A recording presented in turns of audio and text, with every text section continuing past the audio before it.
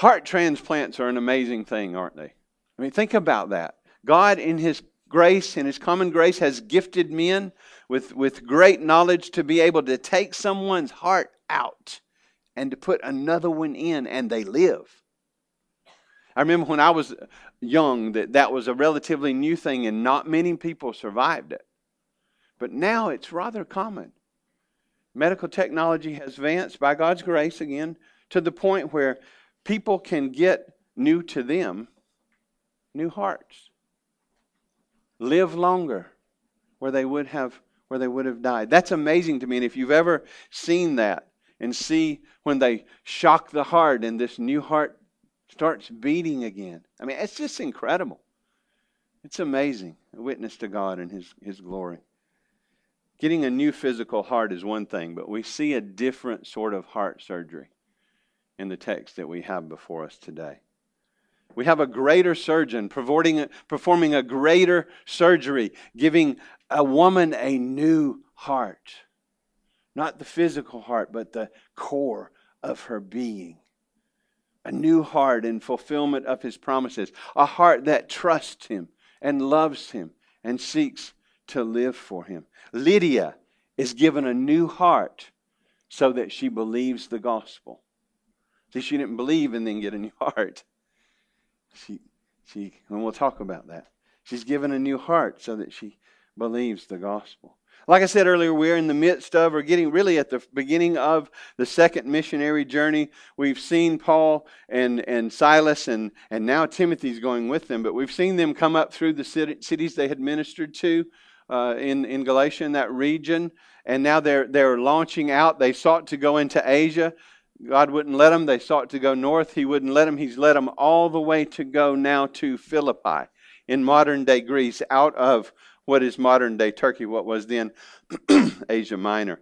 But they're going up with the gospel. They're going on gospel mission. They're seeking to have God use them to do what He's already done in the first missionary journey, is to reach people with the gospel, to see people converted, and through that to see new and faithful churches planted. And today we're really just going to focus on one little part. We'll go through the text. But what we see today is about the gospel and open hearts, and kind of how people are converted.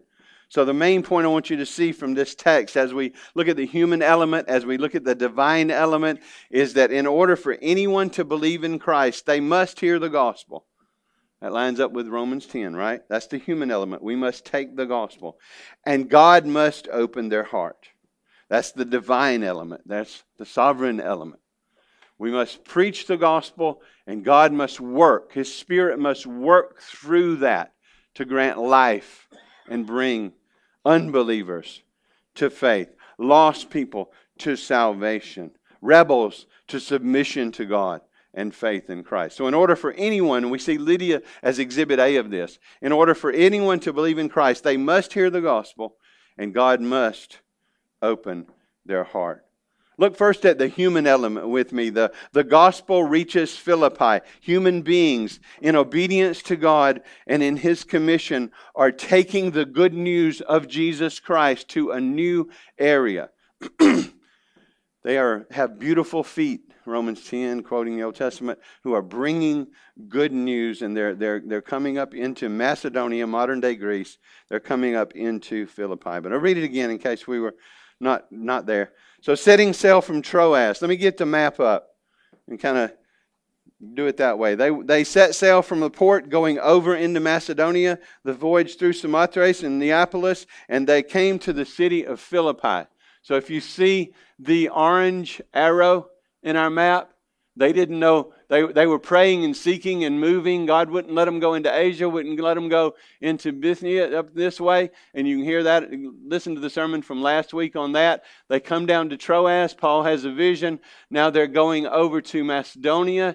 And the first city they're really going to stop in as they travel through is a major city in that section of Macedonia, Philippi. And we're familiar with that, right? Because we have a book in the New Testament to the Philippians. The Philippians. So they're going up into Philippi, and they're going not just on a tour. It's not a short-term mission trip. It's not, a fun venture, although at times I guess it was neat. But they're going on mission to take the gospel. So it says Philippi is a leading city in the district of Macedonia. It's a Roman colony. It enjoys special favor. It's maybe what would be thought of as a little Rome, formed by Roman citizens with the blessing of the empire. It's a multicultural city. Worship of the emperor, worship of the many gods. There's trade routes that go through Philippi. So it is a great place to go plant the gospel and see the gospel go out from Philippi. But they don't know what the Lord's going to do.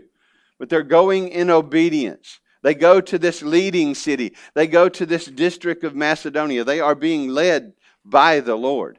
We saw that last week, and we see that He's leading them up into this region, and we'll see where He takes them from here. But say they go to Philippi, which is a leading city in that district. It's a Roman colony, and it says, we remained in this city for some days. Now, we don't know how many. It just says for some days.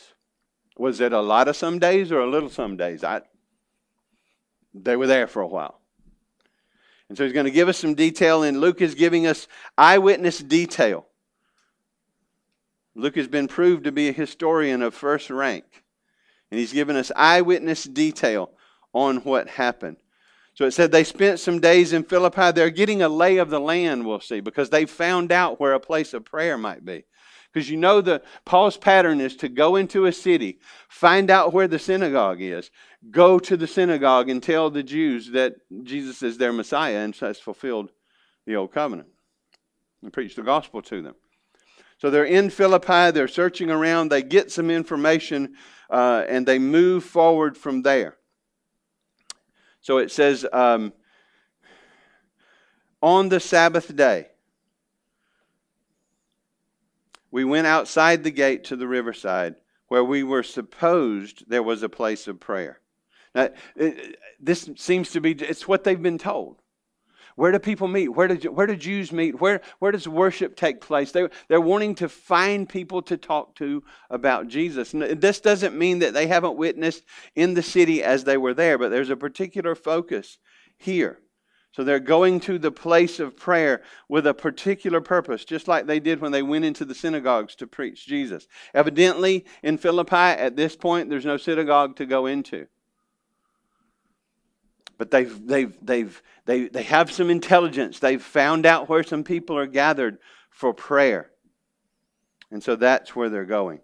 So on the seventh day Sabbath, on the Sabbath when you would expect the Jews to gather and the God-fearers to gather and the proselytes to gather, and we've talked about that, they find a place they think. He says, we were supposed. There was a place of prayer. They went out there. Certainly there was. And he says, we sat down and spoke to the women who had come together. So they've gone all the way up through on the second missionary journey. God has led them all the way to Philippi, and through their sort of poking around in the city, they found out about this place of prayer. So they are there where this group of women is gathered, but they're not sitting and just listening. They're talking. They're fulfilling the human element. They are taking the gospel to Philippi and into the city, and from the city, out of the city, into this place of prayer. I'm sure they've prayed about this. They're purposeful about it, and they're seeking to witness. So it says we sat down and spoke to the women. Notice plural. The women who had come together. They spoke to the women who were in that place. They've taken the gospel to the people. So that's just in a nutshell the gospel coming to the city of Philippi, coming to this group of women gathered, what is called a place of prayer. And they're there and they're speaking to those women. And we know from Paul's pattern that we've seen in the other missionary journeys and throughout Acts that his speaking is about Jesus. He's sharing the gospel. He's showing how Jesus is the fulfillment of all the messianic expectations. He's showing that Jesus is the one that we must trust for salvation. Now watch. So we go from the gospel being taken to Philippi in 11 through 13, the human element of being faithful to deliver the gospel, to take the gospel into this region. Now we have the divine element. And this is really the focus that I want to focus on this morning. The gospel not only reaches Philippi, point one, but the gospel reaches Lydia. The gospel reaches Lydia. Look what happens here. Verse 14. One who heard us was a woman named Lydia, a certain woman, one woman. She was there. She was listening, and something is happening. One who heard us was a woman named Lydia from the city of Thyatira in Asia. And there was evidently a big Jewish segment in Thyatira that worked producing, the purple dye and making purple garments, which were very expensive. And she's come from there. She's in Philippi. She's a businesswoman. Look, it says, Lydia from the city of Thyatira, a seller of purple goods, who was a worshiper of God. A seller of purple goods. That's interesting, isn't it? Why purple goods? Purple was very expensive. So she was a seller of fabric to the wealthy. Because purple was a very expensive, we still call it royal purple sometimes, right? Very expensive garments because it took like 8,000 mollusks, or think clam, to produce 1 gram of dye, purple dye. That's a lot. That's a lot of clams to pick up. So you can see why it was very expensive. But she's coming from a region where there was a community of Jews who sort of specialized in this. And she's now in Philippi having learned that trade. And she's taken that trade to Philippi. Don't have a lot of details of that. It just says she's a seller of purple goods, of fine fabrics, of fabrics that the wealthy would buy. She's probably a woman of some wealth. I would imagine she's successful. But it says this about her, just throws it in, who was a worshiper of God. A God-fearer. This term right here is talking about someone who in that culture has rejected polytheism, has rejected the panoply of gods, and has focused in on the Jewish God. Has focused in on worshiping the Jewish God. Right? Just like Cornelius. Think about Cornelius. And we know he wasn't converted yet. He was converted when Peter preached the gospel. But in God's work in his life, he had rejected polytheism. He had rejected the many gods, and he had adopted the Jewish God. He was not a proselyte. He was a God-fearer because he wasn't circumcised. He hadn't gone the whole way with the situation. She similarly is a worshiper of God. She has God's providence in her life. She has seen the foolishness of polytheism and all of the gods and emperor worship. And she has, through whatever influences growing up in family or whatever, she has become one who is seeking to follow Yahweh. She's religious in a Jewish way. It's a good way to put that. But she's not converted yet. Just like Cornelius. She needed the gospel. See, the gospel has never been to Philippi. Now, the Old Testament and Judaism and all of that certainly has been there. And that's kind of what she knows and what she's under. Think of an old covenant worshiper who needs the New Testament. You see 3,000 of them saved on the day of Pentecost. But it says something very interesting here. That she was a worshiper of God. Okay. She was religious. She had some light from the old covenant about God and who he was. But now watch this. Paul is certainly probably talking about that, but he's showing how Jesus is the fulfillment of that. He's the Messiah who was to come, and salvation that was pictured there is found in him. And watch what happens. So Lydia opened her heart to pay attention to what was said by Paul. Lydia opened her heart, her own heart, to pay attention to what was said by Paul. Is my translation bad? The Lord, God, the only true and living God, the one who has sent Paul there with the gospel to preach the gospel through the preaching of that gospel. The Lord opened her heart to pay attention to what was said by Paul. Notice what it doesn't say. The Lord opened their hearts.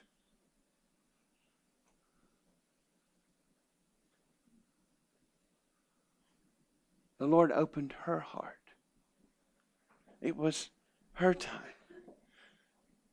That word for open means to cause someone to be willing to learn and evaluate fairly, or to open someone's mind. God is opening her mind to the gospel, to pay attention. Some of the other translations are, God opened her heart to give heed to. God opened her heart to respond to. God opened her heart to accept what was being said by Paul and Silas and Timothy. Probably Paul is the major speaker, though. Now watch. It says the Lord, we'll come back to that. That's really where I want to focus. The Lord opened her heart to pay attention to what was said by Paul. And after she was baptized. Think again about Cornelius. When Peter goes, he's convinced he needs to go and preach the gospel to the Gentiles. He needs to go in their home, not to call them unclean. And he goes in chapter 10 and preaches the gospel to Cornelius and his household. And while he's preaching, they're converted. And they get the Spirit. And that's obvious. Notice none of that here.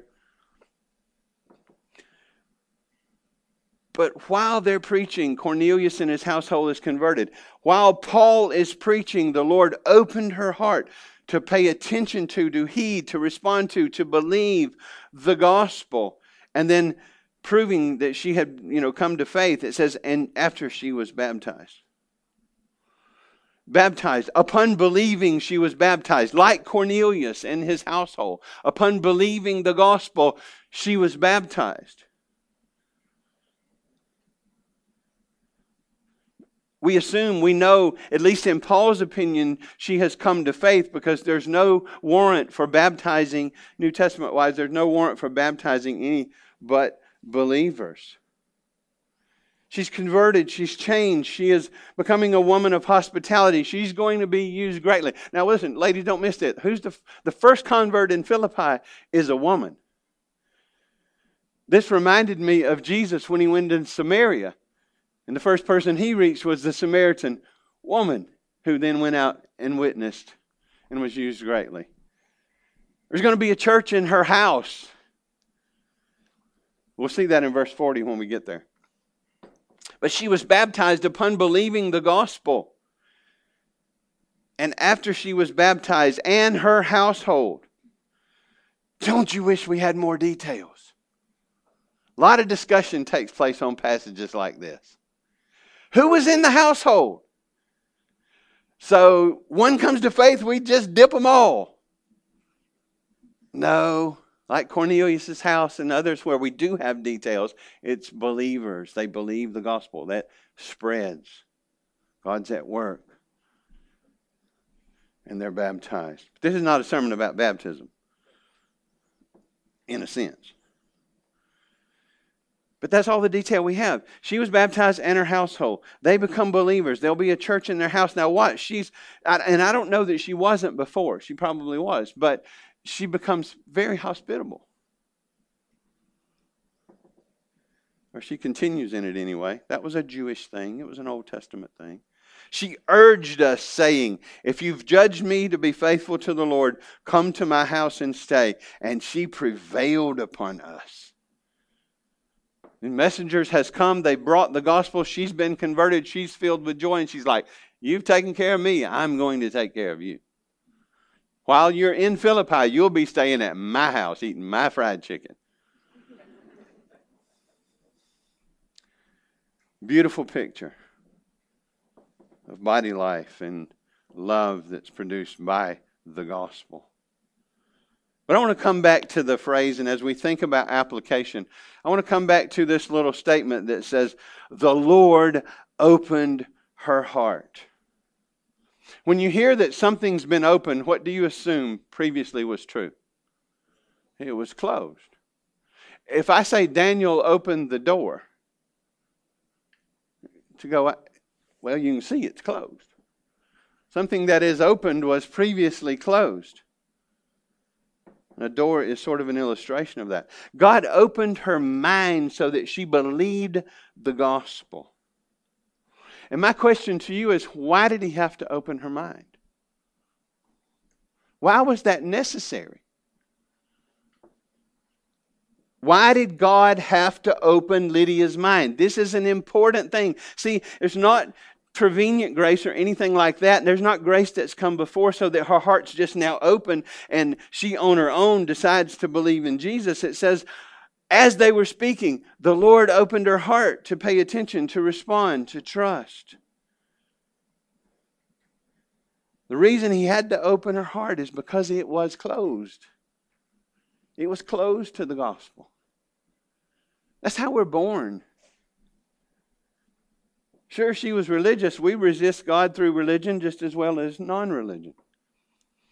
As far as she knew, she was probably being faithful in seeking, but God had to open her heart to the gospel because our natural inclination is to suppress the truth in favor of our own way.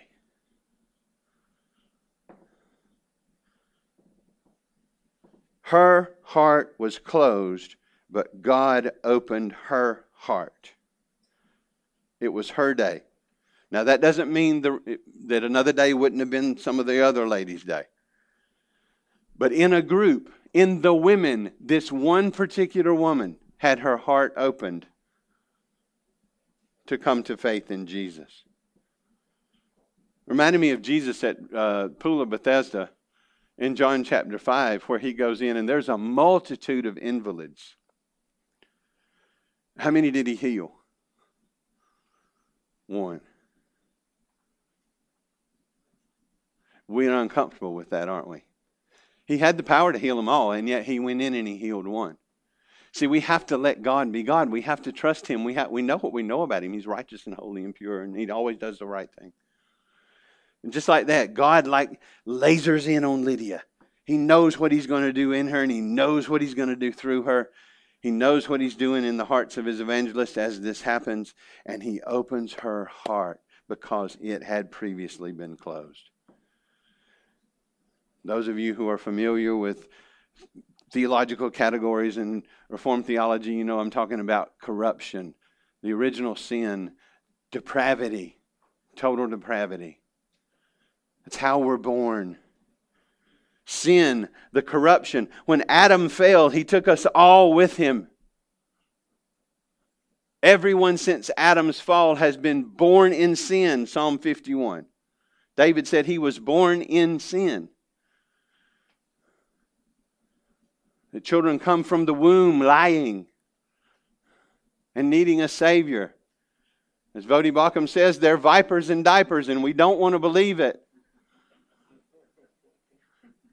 That's just a mild chuckle. Because we see them and they're cute and they're beautiful and surely they're pure. And then they start talking. But even before that, sin, the corruption inherited from Adam, we call it a sin nature, fallenness, permeates to the core of our being, to our very hearts. What is the Old Testament analogy of a lost heart? It's a heart of stone. What does that mean? It's not responsive to God. And He promises, and we'll see in a minute, to replace that heart. But first of all, I want to talk about what the heart is, because when I say heart in America, we start thinking about romance novels and stuff. Feelings. The heart is feelings, right? Separated, we missed the gospel by 18 inches. Truly, biblically, feelings are gut. We even still say that. It was like a gut punch when I heard that. But biblically, the heart is not the organ that pumps blood through the body. It's not simply the emotional center of our being. The heart is the core of our entire being. It's the center and soul of who we are. It comprises all of our thoughts, feelings, and actions. I have a picture that sort of puts that forward. Thank you for reminding me of that in that book the other day. Look at, biblically, the heart is the mind, the conscience, the will, and the passions. The feelings, the desires, all of that biblically is talking about the heart. And the person born without Christ, Lydia, before God opened her heart, every child born into this world, every adult without Christ has a darkened mind, has a seared conscience, has a rebellious will, and has ungodly passions and feelings and desires. That's the biblical picture of what was true of Lydia and what is true of everyone before God opens the heart, changes the heart, gives a new heart, a pliable heart. But biblically, think about Proverbs. As a man thinks in his... See, the heart is a thing of thinking, not just feeling. A thing of believing. A thing of deciding. It's the core of our being. And when we're born into this world, we're born this way. Darkened mind, seared conscience, and that gets worse as we sin and reject God's ways, and things we used to feel guilty about, we don't feel guilty about no more because we've sort of seared it over even more. Rebellious will, seeking self instead of God and His ways, and ungodly passions. Our desires are self-focused and not God-honoring, not God-glorifying. That's the biblical picture of the heart and the effects of sin. The Bible says that our hearts have been radically corrupted by sin. When you hear the term original sin, it's not talking about the first sin. It's talking about the consequences of the first sin. Theologically, the category of original sin is the guilt and corruption we inherit from Adam. And yes, that's a New Testament concept. Read Romans 5. We talk in the... Boil it down. We're born lost. That's how Southerners talk. We need a Savior. We're not born right with God and lose it. This is the concept of total depravity. Here's a definition. I think I have a slide on this. I might have missed it. There it is. Since the fall, everyone is born morally corrupt, enslaved to sin, and is apart from grace, utterly unable to choose to turn to Christ in faith for salvation. And that's just a statement of the biblical picture. And if you grab that, if you own that, you won't struggle with the rest. Because we're born morally separated from God, suppressing the truth, resisting God. We're enslaved to sin. Apart from grace, we're utterly unable to turn to God, to choose the good, to follow Jesus. The Bible says that our hearts have been radically corrupted by sin. Let me give you a few verses. Jeremiah 17:9. Look at Jeremiah's estimation. God inspiring Jeremiah, talking about the heart. This is the way we're born. This is the heart apart from grace and before grace. The heart is deceitful above all things and desperately sick. Who can understand it? That sounds like a problem, doesn't it? If you ever see a meme or something on Facebook that says, all you need to do is follow your heart. That's really bad advice. Really, really bad, because our hearts are turned inward, selfish, seeking our own pleasure, things like that. The heart is deceitful. What does that mean? It lies to us. We're born with lying hearts. It's deceit. Now watch this. He magnifies it above everything, above all things. It's desperately sick. Who can grasp how sick it is? That's how we're born. Born in sin, a lot of other ways to say it. Radical corruption, corruption that reaches all the way to the heart. By the way, that's what total depravity means. The entirety of our being has been infected by sin. Not that we're as bad as we possibly could be. We're as lost as we possibly could be. But believe God, don't believe me. And if you get mad at God, not me, because this is what He says. Look at Ephesians. We'll go New Testament. Look at how Paul talks about using Gentiles here as talking about unbelievers. Writing to predominantly Gentiles and, don't continue to pursue the lifestyle you had. But in Ephesians 4:17-18, now this I say and testify in the Lord, that you must no longer walk as, you could say, the rest of the Gentiles, as the Gentiles do. You must no longer, as a believer, you must no longer walk as the unbelievers do in the futility of their minds. Their thinking is futile, Romans 1. They're darkened. Look at this. They are darkened in their understanding. They are alienated from the life of God because of the ignorance that is in them due to the hardness of their heart. Notice the core has been impacted so that it affects the life, alienating us from the life of God. Look at 2 Corinthians 4, Paul's 3 and 4. He says, even if our gospel is veiled, it is veiled to those who are perishing. Now watch this. This is tough language, but it's true language. In their case, the God of this world, who is that? Say it louder. Thank you. The God of this world has blinded the minds of the unbelievers. Why? To keep them from seeing the light of the gospel of the glory of God, of Christ, who is the image of God. Listen, before I came to faith, I in no way thought I had anything to do with Satan or that he in any way had anything to do with me. But the fact of the matter is blinded by evil, by my own heart first, right?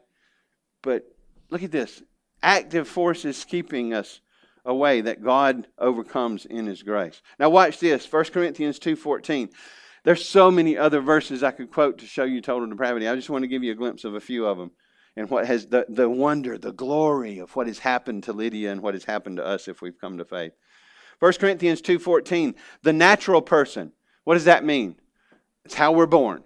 Just naturally speaking, without grace, without the Spirit, this is how we're born and how we exist if we don't know Christ. The natural person does not accept the things of the Spirit of God, for their folly to him. And I remember that. That's foolishness, right? I remember thinking that. And he is not able to understand them because they're spiritually discerned. Until you're born of the Spirit, you can't even see the kingdom of God, Jesus said. Now, look in Romans 3:11. I know I'm moving fast, but we'd be here till 2 o'clock if I don't. Paul is summing up the case against Jew and Gentile, showing that both are under sin. And this is one of the things that he says in chapter 3. I'll encourage you to go read the rest of the chapter where he says there's none good, no, not one. Right? Look at this. No one understands. And look at this. No one seeks for God.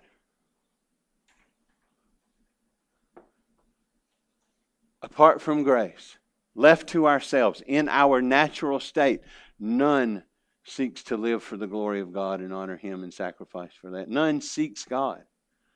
If any does seek God, it's because God is at work in them. If they seek the true and living God. We seek all kinds of false gods that we can control, make us happy, serve our agenda.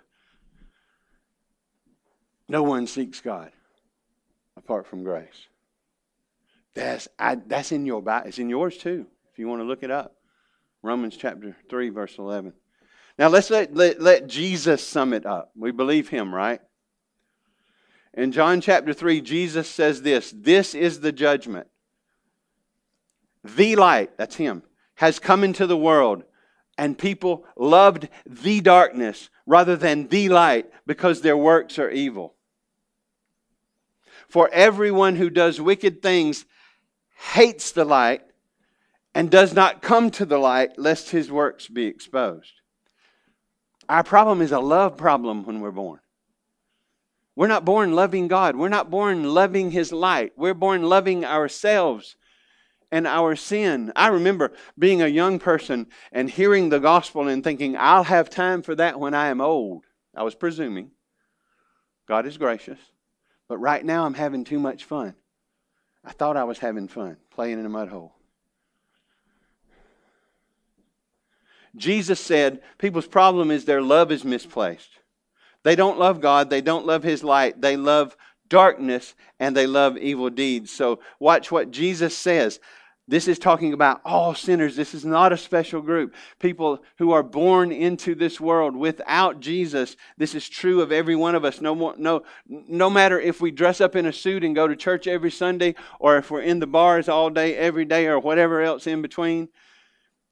Outside of Jesus, people love darkness. Therefore, they won't come to the light. And yet Lydia has come to the light.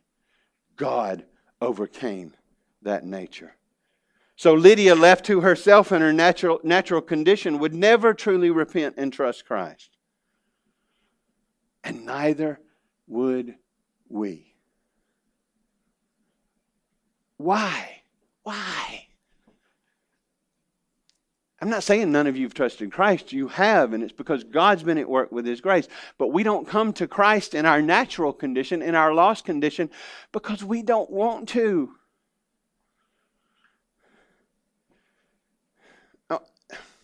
I want to give you a little visual, maybe to wake you up. I don't know. But I'm going to put this on this side.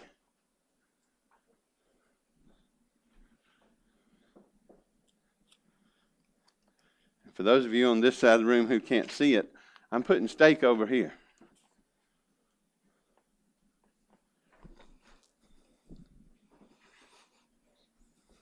Which one of those you think I'm going to choose? Why? I hate kale. Kale is dirt cabbage. Kale. I don't care how you fix it. I don't care what you do to it. Nasty. Just like Newman said about broccoli, it is vile weed. I don't love it. I'm choosing steak every time. Why? Well, I'm not a vegetarian, number one. God said it's okay to eat cows. I love steak. So you see what determines my decision? I hate that mess. I like this. I'm coming over here. I would choose steak every time. I want nothing to do with this stuff.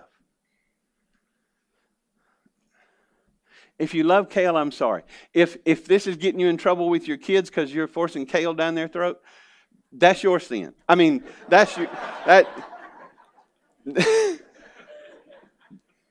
problem. Not all parents are smiling at me right now. But see, I'm choosing. My will is engaged. I'm making a choice. I'm just choosing what I love. Like Jonathan Edwards said, we always choose according to the strongest inclination of our heart. We're responsible. We make choices. We're responsible for them. But apart from grace, switch that. Oh, I hate to do this. But I'm going to let's make this sin and this God and grace. Now, forget I ever said anything about kale positive.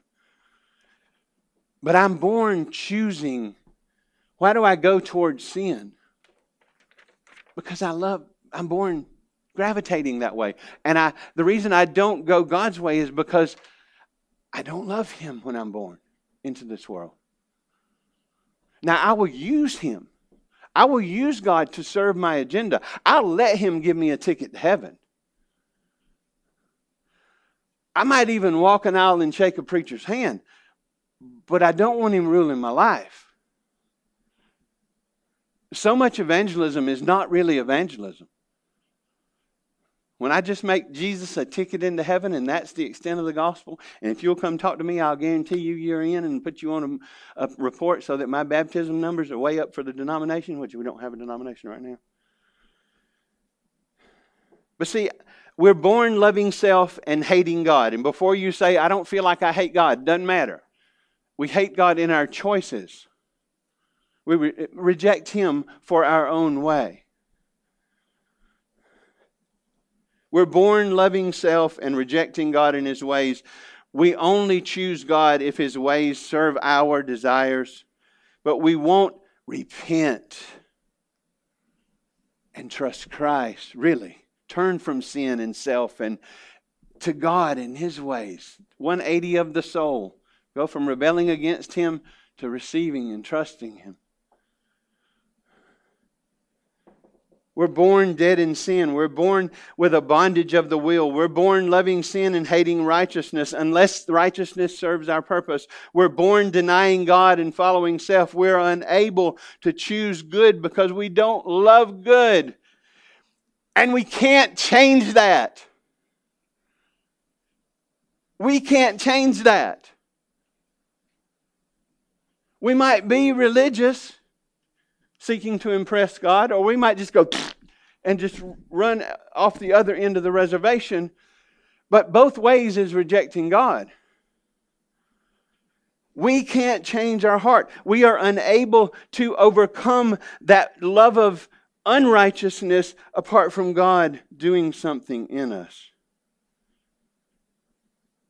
We're unable to come to Jesus because we won't come to Jesus. We don't love Him. R.C. Sproul says if you have any true love in your heart for Jesus Christ, God did that. That's a work of grace.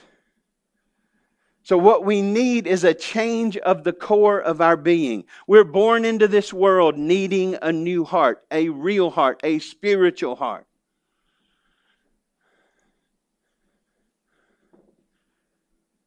And that's exactly what God promises to do. Look what He promised through Ezekiel. He says, I will give you a new heart and a new spirit I'll put within you, and I will remove the heart of stone from your flesh and give you a heart of flesh. Goes on to talk about it, so that you will love me and follow me. We're born since the fall with a fallen heart that runs from God, religiously and irreligiously. God promised to give us a new heart. Promised it to Israel. We're grafted in as Gentiles through them, fulfilled in Christ. The gospel is preached, and in the context of the gospel preached, life, new heart. Therefore, response. R.C. Sproul says this, so what is required for us to be conformed to the image of Christ is not simply some small adjustments or behavioral modifications, but nothing less than renovation from the inside. We need to be regenerated. We need to be made over. We need to be quickened by the power of the Spirit. The only way in which a person can escape this radical situation is by the Holy Spirit's changing the core, the heart.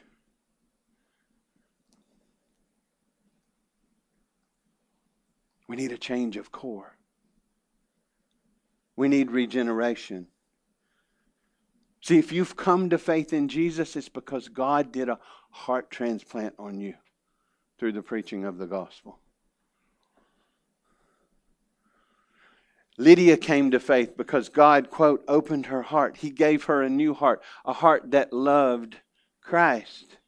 Not perfectly yet. She's not glorified, but one that His work of grace, because of His work of grace, would repent and turn and trust in Jesus and hope in Him and nothing else. See, the Spirit changes your soul, gives you a new mind, a new heart to love God, to trust Christ, and to follow freely. Behind all believing in Christ lies the miracle of God's regenerating grace. Really what happened to Lydia is what we call irresistible grace. But I don't want to start there, because what had to be overcome in Lydia's life was total depravity. And that's true for all of us. And if you own what the Bible says about us, the way we're born in our natural state, the rest, you won't struggle with the rest of Reformed theology. It just follows. Because there's no prevenient grace. Wasn't any here. There's no, right? It's God, through the preaching of the gospel, the Spirit's at work to take us from death to life.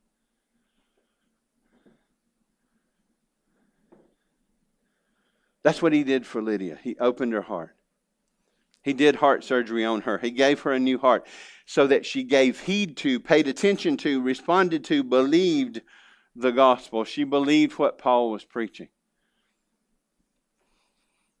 She went from fear to fears relieved. She saw her lost condition in need of a Savior, saw that Savior being Jesus, and she turned and trusted Him because the gospel was preached to her. What does Paul say about the gospel in Romans 1? That it is the power of God for the salvation of everyone who believes. The Jew first and then the Gentile. Why?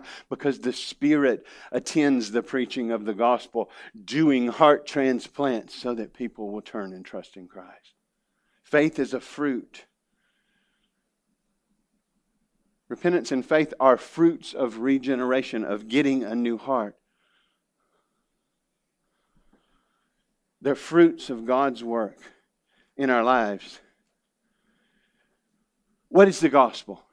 I dare not skip that. The gospel is try hard, be good enough, do everything you can, and God will make up the rest and accept you into heaven. If you're saying amen to that, you have a problem. It's a heart problem, because that's not the gospel. The gospel is this: Christ, Jesus, lived for us, fulfilling all righteousness, keeping God's law that we have broken. He died to pay our penalty. See, we deserve condemnation and wrath because we have broken His law. We have been born not loving Him, but loving self and using Him and walking in ways that don't glorify Him. We deserve rejection and wrath and condemnation. Jesus came not only to live a righteous life, to give that to us by God's grace we believe, but to pay the penalty for our sin. And on the cross He said, "It is finished." So Jesus took 100% of the wrath due His children, His brothers, His sisters, the ones He died for on the cross. He purchased a full and free salvation for them that would be effective, not just a maybe. And He was raised the third day from the grave, proving it's all true. He is the Son of God. He is the Savior. The gospel is true. Christ died for our sins according to the Scriptures. He was buried and He was raised the third day. And He gives us salvation as a free gift.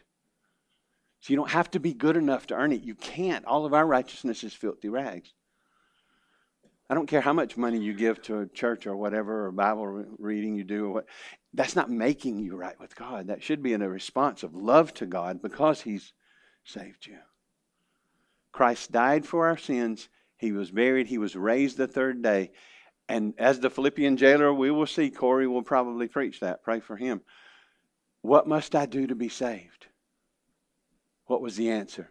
Believe on the Lord Jesus Christ and you will be saved. Trust in Jesus and in Jesus alone.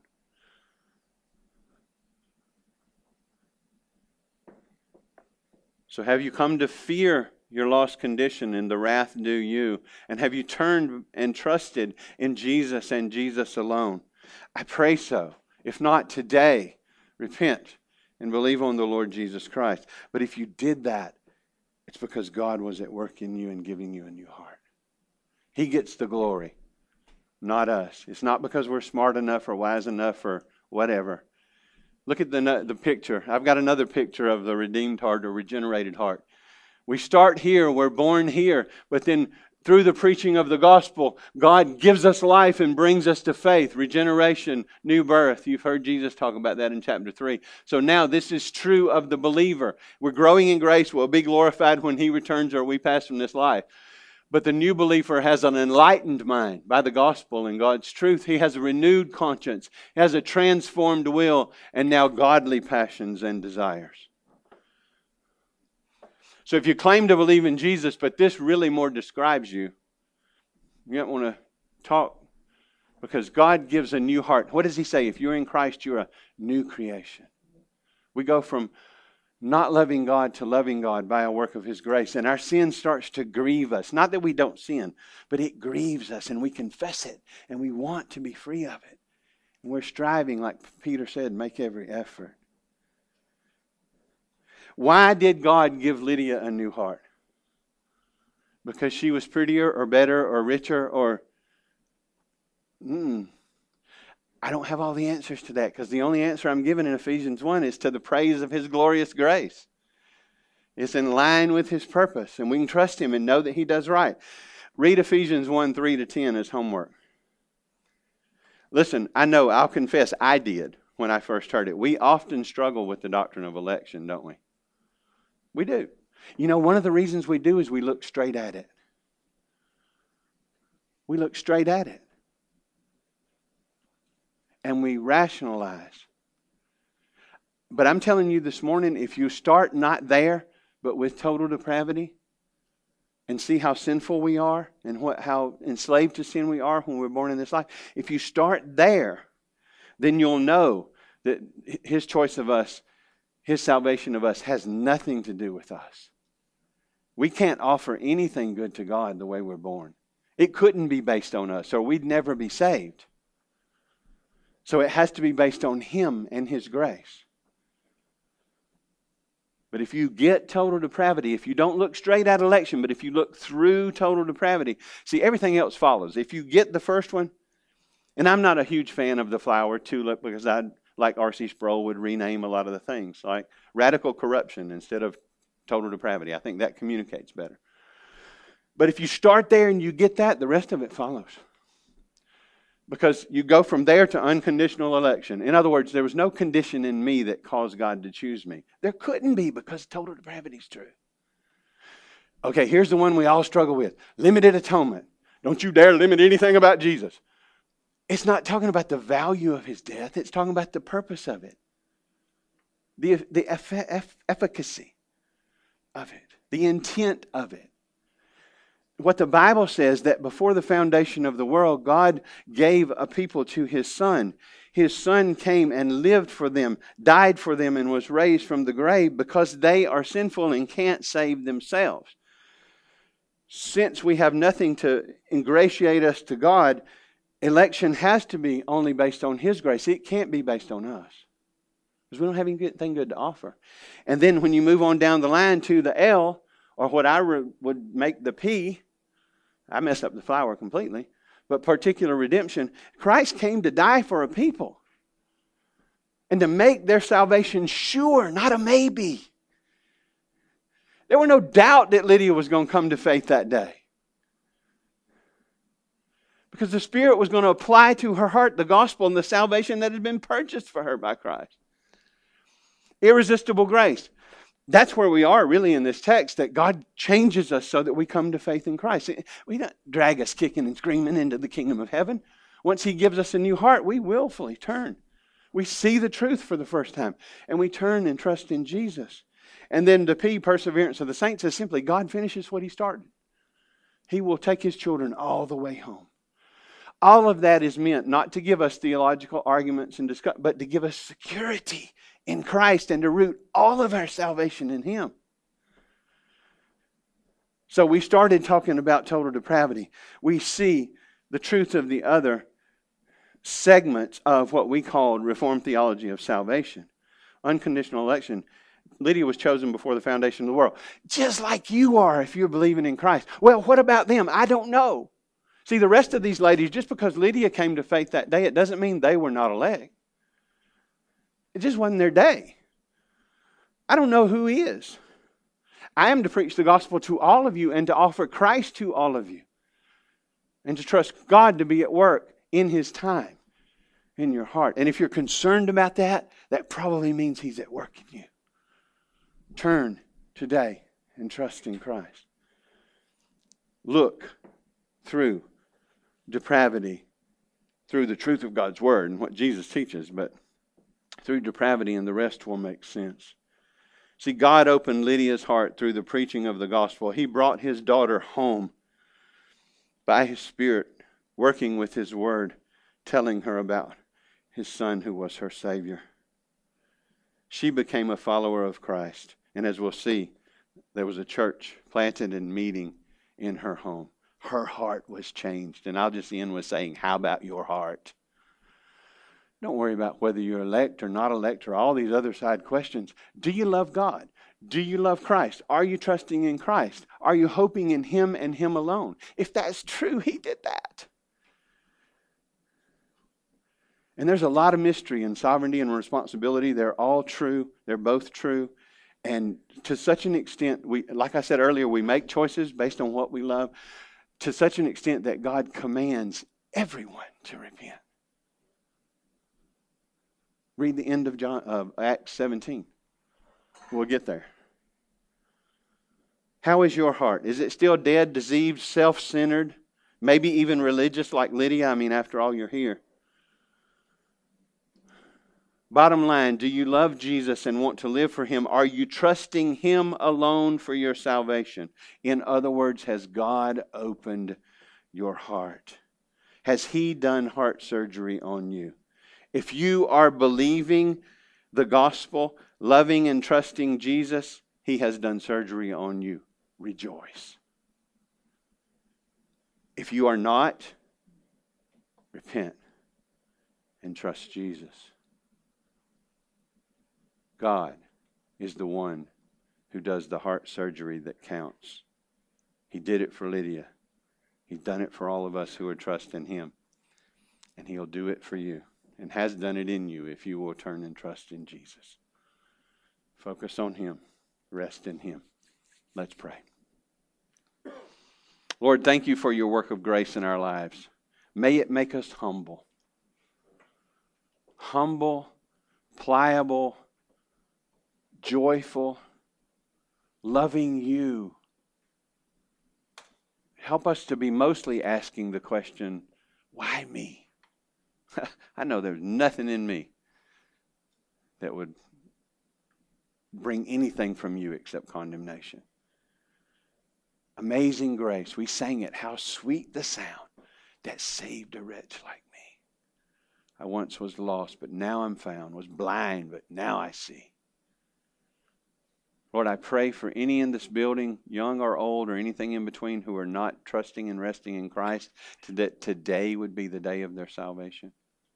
And I pray for all of us who are trusting in Christ. Some of us struggle with assurance, and I pray for comfort and confirmation in all of your children. Some of us presume. Help us not to do that, but help us to give you glory. Help us to rest in you and rejoice in you.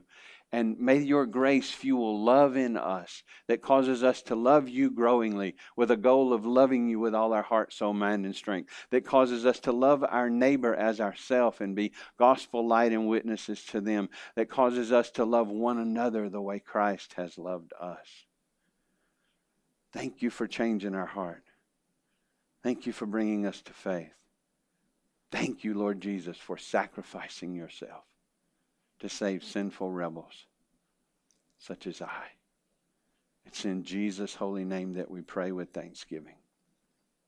Amen.